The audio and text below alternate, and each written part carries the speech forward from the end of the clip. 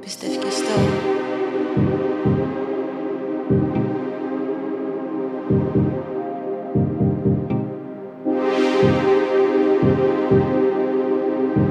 Μα πιστεύεις το?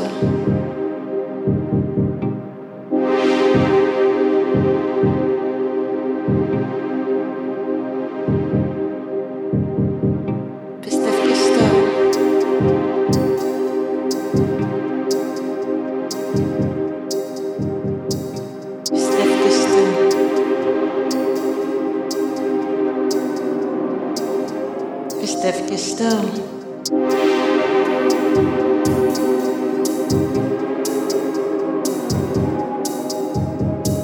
Πιστεύεις το?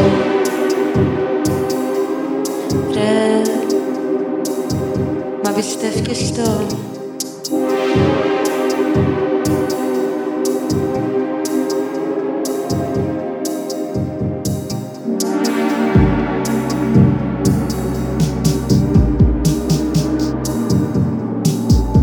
Πιστεύεις το?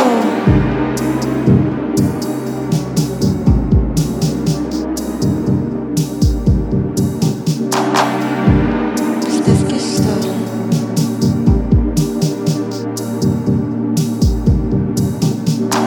Ρε, πιστεύεις το? Μα πιστεύεις το?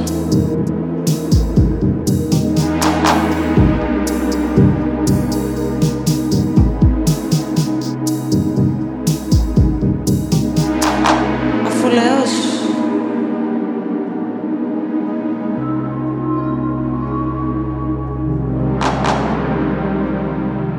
Πίστεψε.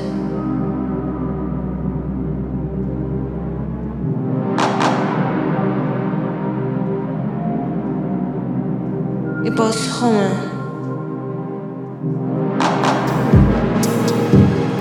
Υπόσχομαι σου.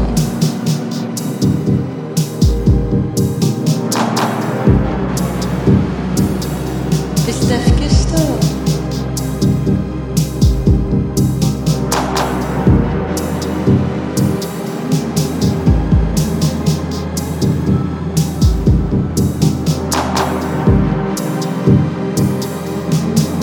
Όχι.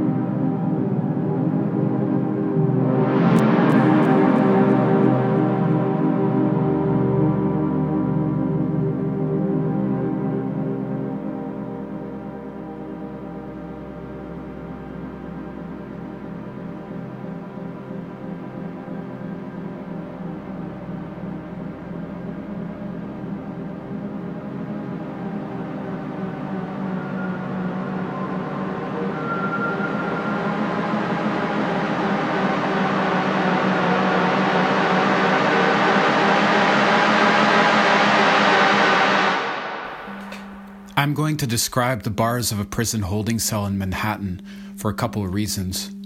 I will get to that. First, I remember the sunlight. It was winter, but one of those sunny days that you get in New York and also in Montreal, where the air is crisp and the light is bright. That sunlight was streaming through the windows. Although in this case, I couldn't smell the winter air. It was just this bleach-smelling air from the holding cells at the Manhattan Detention Complex. Most people call that spot the Tombs. I get it. For around 24 hours before being led up to the surface level, we were deep in the basement. Down there, the air was more heavy, kind of humid, kind of stale, but you also felt that the air was sick. There were cells across from each other. You could look into the cell across from you, maybe 6 or 8 people in each cell. It's a little blurry. Before being transferred to Lower Manhattan to the Tombs, we were being held deep in Brooklyn, in a warehouse that had been set up to hold people, protesters, hundreds, including me. In that spot, deep in Brooklyn, they had set up cages of some sort within a big warehouse space with fencing and barbed wire around. There were NYPD cops, but there were also a lot of lovely people who are locked up, some of them beside me. I remember them. I first spent some time with Mustafa Hannawi there. We were in a cell together at one point and talked quickly about Toronto, diners, working class politics, and immigration. I remember deep in Brooklyn, the FBI was sent in, and one by one people were being called off to speak with FBI agents about why they had joined the big protest against the World Economic Forum that weekend. At one point, the FBI called for me to come. They had set up a little desk in a sort of hallway type of space where the agent would sit across on one side and ask questions. By the time it was my turn, a tactic was being developed within the cell. People would pile up on the person they were calling, so the FBI agent and the NYPD cops around couldn't pull the person out physically from the cell without a fight. When my turn came, I went to the bottom of the pile. They didn't get me out of the cell. I remember when the FBI and NYPD guys locked the door of the cell and walked away after trying to get me out for an interrogation and failing. There was this smile that went around between us in the cell. We had resisted. So the tactic of piling up on top of each other, we took that tactic in the following hours to support a couple other people who didn't want to talk to the FBI. It was working sometimes. Back to the Tombs in Manhattan a couple days later, not sure exactly the time and the days, but I was locked up for a couple of nights for sure. The sun was streaming in. It felt like around 11 a.m., then 1 p.m., then maybe 2. We were waiting. The court workers were calling names to come and appear before a judge at this point to receive the charges, basically the legal justification as to why people were being held. We were waiting. In the cell next to me, it was someone I knew. It was David Graeber. It was artist Seth Tabachman. One of my New York mentors in the movement. Who it was, my memory's fuzzy. I remember being one of the last ones to be let out. It was late at night at this point, from the cells and cells of people in the Tombs. I didn't have proper ID. So I was one of the last ones out to the courtroom. The scene was so different in the court. There were high ceilings. It was very clean. The cells were not clean. At this point, I was getting pretty sick from the stale air in the holding cells. It was winter. In the courtroom, I remember the lights, the judge, the American Civil Liberties Union was there, ACLU. I was released with conditions and charges. I was totally out of it. I knew that I was going to be having to follow up as part of a charge that me and many others were facing. But I did walk out of the courtroom that night. It wasn't super cold, but it was winter. It was a wet Manhattan evening. David Graeber was there looking at me and came over. David encouraged me and said I should tell my story about what had happened. The sky above, I stopped, I remember. It was dark, deep night with cloud cover, no moon. But it was wet, so the Manhattan lights were creating a sort of atmosphere, almost like a fog style going on. We walked over to an indie media TV studio that was set up. Paper Tiger Television was involved, and also Indie Media New York, people from Democracy Now! David Graeber encouraged me to record something. I remember standing cold, looking into the camera, speaking about the FBI, the interrogations in Brooklyn, the 24-hour bright lights, the lack of legal representation during the FBI interrogations, the issues people were talking about, why we were there to protest the World Economic Forum, and to protest war. I looked around. There were many activists in the space. There was a certain good feeling in my heart. But I was getting pretty sick. So some friends found me a place to crash in Manhattan. It wasn't close to the Lower East Side, which I knew and felt comfortable in. But the person who had welcomed me had a nice setup and a warm bed and seemed safe. So I said goodnight to David Graeber and others. I was thinking about New York while writing this.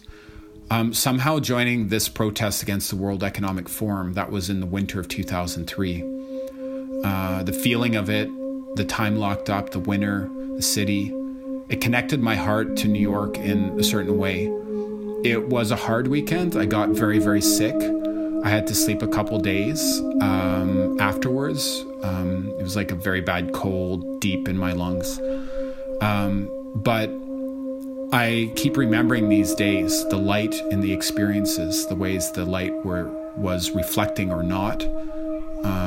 Deep in the holding cell in the tombs, there wasn't light, but when I would see the light, it was this very special thing. I remember the air, the sun, of course, sunlight, starlight. It feels like a dream, but the dream was real, not a nightmare. Exactly, but a moment of difficulty in our efforts to mount a challenge to the power of the dollar, to define this world in a different way, to reject the idea of the dollar and consumption defining human experience. We saw the disaster coming. We were a warning sign.